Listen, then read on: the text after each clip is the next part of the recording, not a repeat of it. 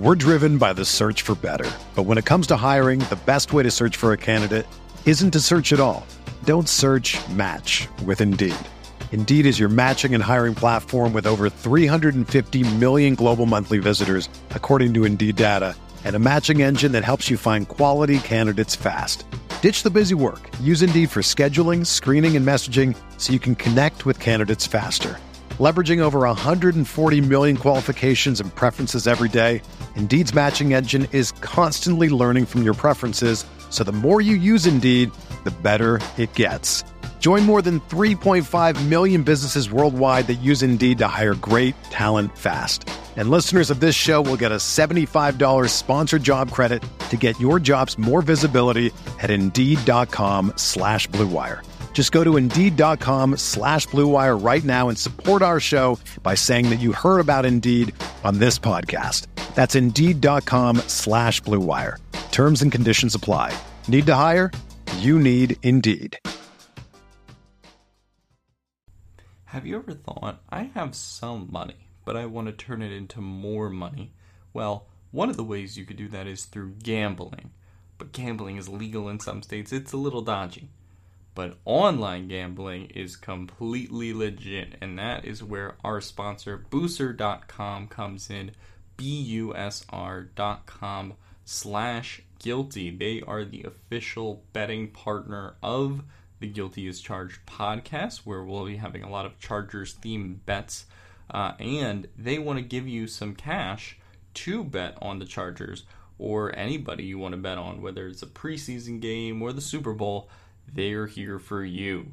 So you can use code NFL100FP. Again, that's NFL100FP at BUSR.com/guilty, and they will match 100% of your first deposit. If you put down $100, they'll put down $100, and suddenly you have $200 to bet on, I don't know, Larry Roundtree prop bets. Anyway, you can go to Boostr.com/guilty. Thanks to them for being the official sportsbook, and they want to make you money just as I want to see you get money. So go to Boostr.com/guilty and use code NFL100FP.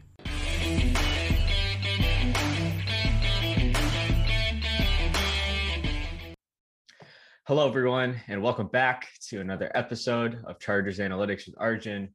And, we had our first preseason game this past Saturday. I was super excited. I was able to go to the game. I got great seats right behind the end zone. And man, it was finally fun to see some football in person again, live, like in an actual game setting, right? So today, what we're going to do is we're going to just be recapping the preseason week one. Me, Steven, Tyler, and Alex did a whole live stream about like our own thoughts about it. So if you want to really go in more in depth from like the film and from like the overall team breakdown side, go check that video out. But I'm going to be giving, like I said, more of my analytics based thoughts and like some of the notes I took down. And then I'm going to be previewing what to expect for week 2 against the Niners, some of the interesting stats I saw with them, and then what to expect going into this Sunday's game with the Niners. And we're going to be having a couple joint practices, which unfortunately I won't be able to see, but I'm excited to see what comes out of it. Staley has said multiple times that the joint practices and the scrimmages within the team are going to be what resembles more of a game situation than the actual preseason. So these joint practices are going to be pretty important. And the Niners do have a pretty good team on offense and on defense. So without further ado, let's rock. And let's go straight into recapping the game from Saturday against the Rams. Okay, so as you can see here, what we got is the preseason week 1 team tiers. I put this on my Twitter, but I'm going to be going over what it exactly means, right? So what this is exactly showing is every single team's offensive and defensive EPA. So you really want to be in this top right quadrant, which the Chargers are. Like they're right above average when it comes to the defensive side of the ball, and they're definitely above average when it comes to the offensive side of the ball. So the x-axis, the horizontal axis, is looking at the offensive EPA per play, and the y-axis is the defensive EPA per play. If you don't know what EPA is, it stands for expected points added, and it is the best way to measure. It is one of the best ways to measure offensive and defensive efficiency. It's basically saying that not all yards are created equal. So if an offense gets 3 yards on 4th and 2, that produces a higher EPA than 3 yards on 4th and 7, right? Because obviously you're converting a first down versus not converting a first down. So that's what EPA does. So just based on the graph, you can see right here that the Chargers are right in that top right quadrant, which is good to see. Like I said before, above average offense, slightly above average defense. And if we look where the Rams are kind of like right about average offensively, and they were below average defensively, which is good to see for the Chargers. Now, if we break it down by just looking at the offense, right? The x-axis is going to be EPA per pass, and the y-axis is going to be EPA per rush. Again, you're going to want to be in that top right quadrant.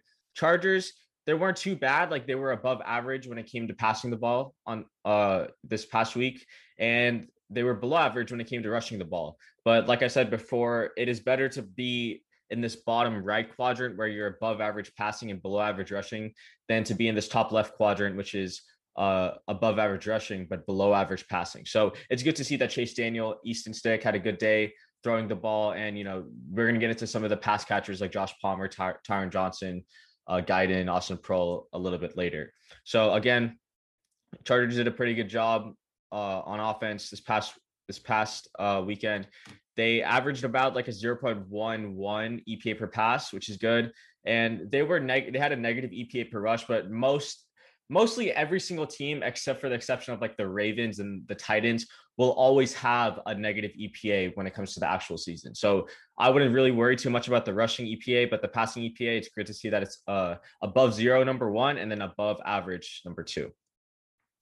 Now, how did the Chargers do defensively on Saturday? Well, they actually, like, watching them in person, they were flying around. It did seem like a lot of the backups and the depth players were playing with a ton of energy. Like, when I talk about the secondary, Keemon Hall and John Brandon immediately come to mind as two guys that, made impact plays when their name was called, right? Keemon Hall had the peanut punch that unfortunately the Chargers didn't recover, but John Brandon had that insane one-handed pick in the red zone to finish off what was a really good goal line stand started by Forrest Merrill's tackle for loss.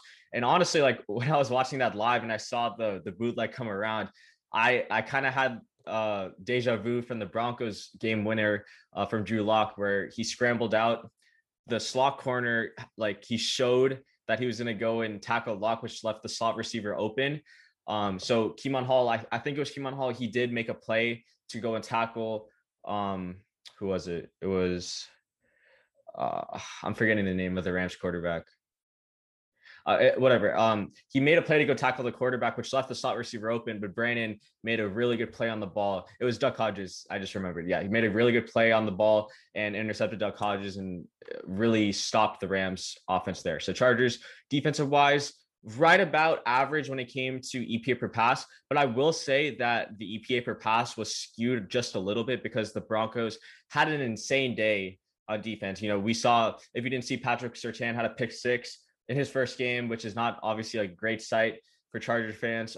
Obviously super happy for him. You don't want to really wish bad on any player, any prospect.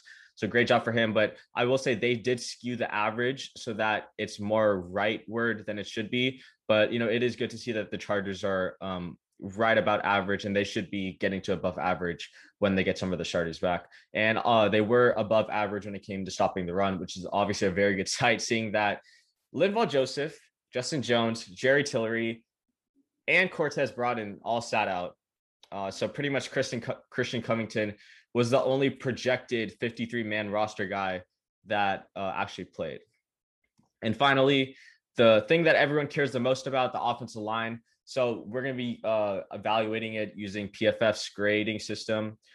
So you can see, the Chargers are right about here, below average when it came to running the run blocking grade, which is kind of expected. Like, you can't really run the ball when you don't have your starters in. I thought Rashawn Slater and Brendan Hymas had a couple good plays. If you go check out Daniel Jeremiah's Twitter, he put a couple of clips on there where they looked excellent, like in a combo block, getting upfield, which is really nice to see. but they were slightly above average when it came to pass blocking grade. But again, if you look down here, Arizona kind of skews the average down a little bit. So I feel like the average would be in this area right here if it wasn't for the Cardinals' putrid 13 pass blocking grade. Like, I don't even know how you could get that low, but that's where the Cardinals were. Okay, so we just went over some of the Chargers, the recap from yesterday, from this past weekend. I'm going to be sharing my screen again, and we are going to go a little bit more in depth also. So these are my post game thoughts. So I said I thought that special teams were still a mess, which they were. They had I think 4 penalties on special teams, which is still, really, really bad. I'm going to be getting into this really soon. Up next, Staley uses 2 high safeties. I've talked about this all off season. Staley's going to be showing 2 high safeties on at least 70 to 80% of his plays. And when I was watching the safeties on times where I focused on the secondary, it was Gilman and Outerly in that 2 high look, just parallel to each other, which is a great sign to see. And Josh Palmer, Buddy had 4 catches on the first drive, and I was not expecting that. And it seems like he is the go-to guy for Chase Daniel.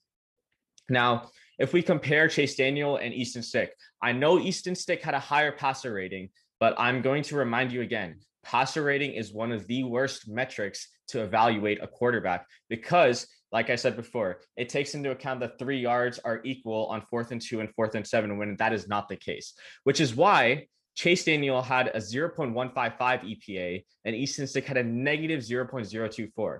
Now you might look at the box score and be like, he didn't have an incompletion. But again, EPA is a proven metric that is stable and predictive from year to year, from game to game, and it doesn't fluctuate that much. And again, Chase Daniel's PFF grade was a 63.5, while Easton Stick was a 62.8. Now I included this real quick because I know people were talking about the offense line, like Trey Pipkins and Storm Norton didn't have the best games, which I agree. Didn't look like when I watched the game again that they had some of the best days. But I actually went back and I took a look at where is it? Yeah, I took a look at what happened on the Trey Pipkins play. So this is actually the sack on 3rd and 11. The first down line is at the 40. So this is about 2.5 seconds into the play. And as you can see, there's no pressure that's going on here. Now, obviously what's going to happen is Pipkins allows this guy to get inside, which forces Stick to scramble outside right. And then Norton lets his block go, and that's how he gets sacked. But in this case, this is where the idea that sacks are a QB stat comes into play. If Stick just throws it to, I believe this is either Neighbors or Sokol right here. I think it's a Sokol. He might not get the first down, but he doesn't take the sack and they're still generating positive yardage instead of moving back. Right. So, sometimes I understand how easy it is to just blame the offensive line, but Stick had a guy open. He could have hit the dig route coming across the middle, which it could have been picked off, but if he threw it maybe lower and on point, they could have got the first down. So yes, Pipkins didn't do a great job of holding his block, but at this point in time, Stick should have got rid of the ball. And I don't really think it was all on Pipkins and Norton for the sack. Okay, let's go back to Twitter. So again, that was QB comparison. Now let's talk about some notable stats I found from the game on Saturday. So the first thing I really loved, and I mentioned this in the live stream, on 8 first down plays that the Chargers had in the first quarter with their first team offense, Daniel, T. Billy, Palmer, Guyton, the Chargers threw it 7 of those 8 times. And mind you, the only time they ran the ball was on 1st and goal. So you can kind of give them a pass for that. It's just showing how aggressive they're going to be. It's showing that they want to be a data-driven team. Passing, I've talked about it all summer. Passing is more efficient than running. So it's better to pass on early downs and give Justin Herbert easier 3rd down situations. Or you might not even get to 3rd down at all if you pass the ball instead of running the ball. Now, average time to throw, Daniels was 2.32 and Sticks was 2.77. This is more, I would say this is a little more scheme-based, but also Daniel made a couple of checks at the line where he threw a quick swing pass to T. Billy. He had a quick slant to Josh Palmer. So those are the type of things that we want to see Actually, let me fix that. Yeah, what we need to see from Stick, holding onto the ball too long. You know, you kind of want to bring this number down just a little bit, but again, it could be scheme based. It could be more on the play caller. Chargers allowed 13 pressures. They forced 10. Yeah, it was 10. Sorry, it is 10. I thought I was like my mind jumbling. They missed 9 tackles. I heard Brandon Staley talk in the press conference like he was happy with their tackling. They did miss 9 tackles, which ranked 14th. But you know, it isn't the worst thing in the world, especially since this is like their first live action tackling in game. Now, another thing I was super happy about, they went for it on 4th down twice, on 4th and 1, and I believe 4th and 2, and they converted both of them. And the great part about the 4th and 1 was it was on the first drive, and they easily could have taken the field goal, but Staley decided to go for it. In his press conference, he said the director of analytics guy is in his ear, giving him the probabilities to go for it, to not go for it, which is awesome to hear, which really just shows how forward thinking he is and how progressive this organization hopefully is trending towards. Now, let's go on to the Niners. Again, this is the preseason. There isn't a ton of stuff to really go into because, you know, it's only one game. So a 1 game sample size isn't the best thing to always look at, but nonetheless, I got you guys. Let's start off with the obvious, Trey Lance, right? The crown jewel of the Niners draft class, traded 2 firsts to go up and get him.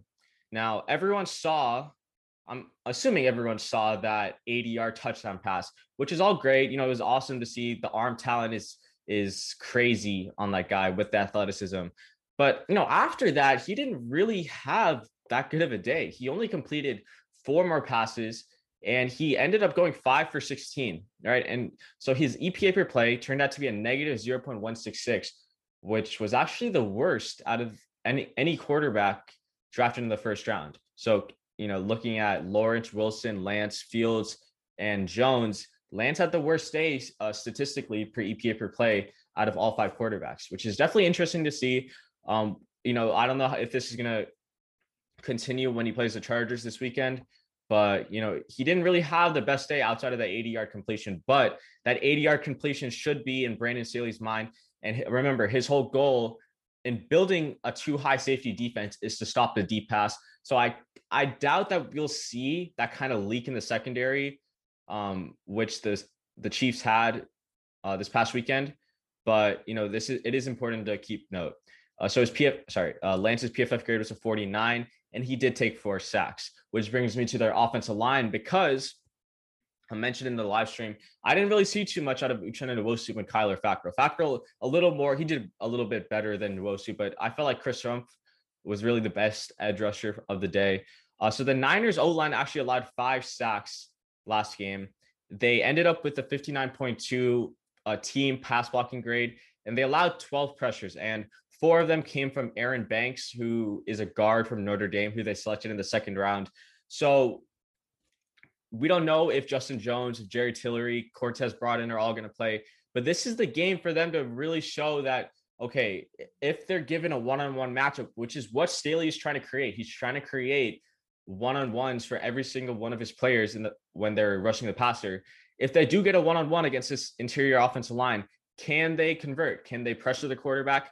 And can they turn those pressures into sacks? And that, to me, is what I'm going to be watching, especially if those 3 guys play. And obviously, Uchenna and Kyler Fackrell are going to be big pieces also. Now, how did the Niners defensive line play? They forced 4 sacks. Eddie Vanderdoes and Jordan Willis were 2 of the guys who had, you know, a couple of the highest grades. Jordan Willis totaled 3 pressures, so I would say he's the guy to watch out for. I don't think we're going to see Nick Bosa, D Ford, Arik Armstead, DJ Reed. I don't really think we're going to see those guys just because the Niners injury history is pretty bad, and they've already suffered some pretty serious injuries. And Nick Bosa just got cleared literally today, the day I'm recording, which is Monday. So I really don't think we're going to see any of the top tier edge rushers from the Niners, but nonetheless, it is good to see the defensive line. Their coverage, I was going to talk about it, but I didn't really feel like there was too much info on it. You know, they only played, you know, like 4. Yeah, they only went against Mahomes for like 3 plays and 2 dropbacks. So, you know, when you're going against the Chiefs backups, there's nothing really to tell. A couple of their guys, Demorder, Lenoir. I don't know if I'm saying that right. He's the guy from Oregon. He was the guy that graded out the best per PFF. Again, I don't want to use PFF grading for every single thing, but it is nice to kind of have a baseline of what the Niners could look like on paper and some of the stats from last game. And, real quick, if we just want to run through where they ranked in the graphs that I showed earlier for the Chargers. So if we go back to the team tiers, they pretty much had like an above average offense, which is kind of inflated by Trey Lance's, or slightly below average offense, which is inflated by Trey Lance's 80-yard pass. They did have a pretty solid defense against the Chiefs on Saturday. If we look at their offensive breakdown, okay, there we go. If we look at their offensive breakdown, yes, like I said, they were below average when it came to passing the ball, above average when it came to rushing the ball. And like I said, this EPA per pass is likely inflated due to the 80-yard pass by Trey Lance. If we go to their defense, they're right here. So they were really good when it came to stopping the pass. They didn't necessarily have the best day stopping the run, but I do believe the Chiefs actually only had 14. No, that's a different team. I'm sorry. So yeah, really good at stopping the pass, not so good at stopping the run. So hopefully guys like Roundtree, Kelly, we don't know if Justin Jackson's going to play, and then Bradwell should have pretty solid games, especially if guys like Matt Filer and Ode Abushi play this weekend. Okay, so again, that's going to bring us to the end of this episode. So again, we recapped the Rams. That's going to be the first part of this video. And then the Rams game from what the Chargers did, that was the first part of the video. The second part of the video is previewing what the 49ers look like in week 1 and how the Chargers could possibly attack them from the interior pass rush and in the run game with the offense, which is two things I'm probably going to be watching very closely this Sunday. So that's going to wrap it up. I hope you guys enjoyed, and make sure to leave any comments for any things you want me to go over in my next preview for week 3. And with that, as always, Bolton.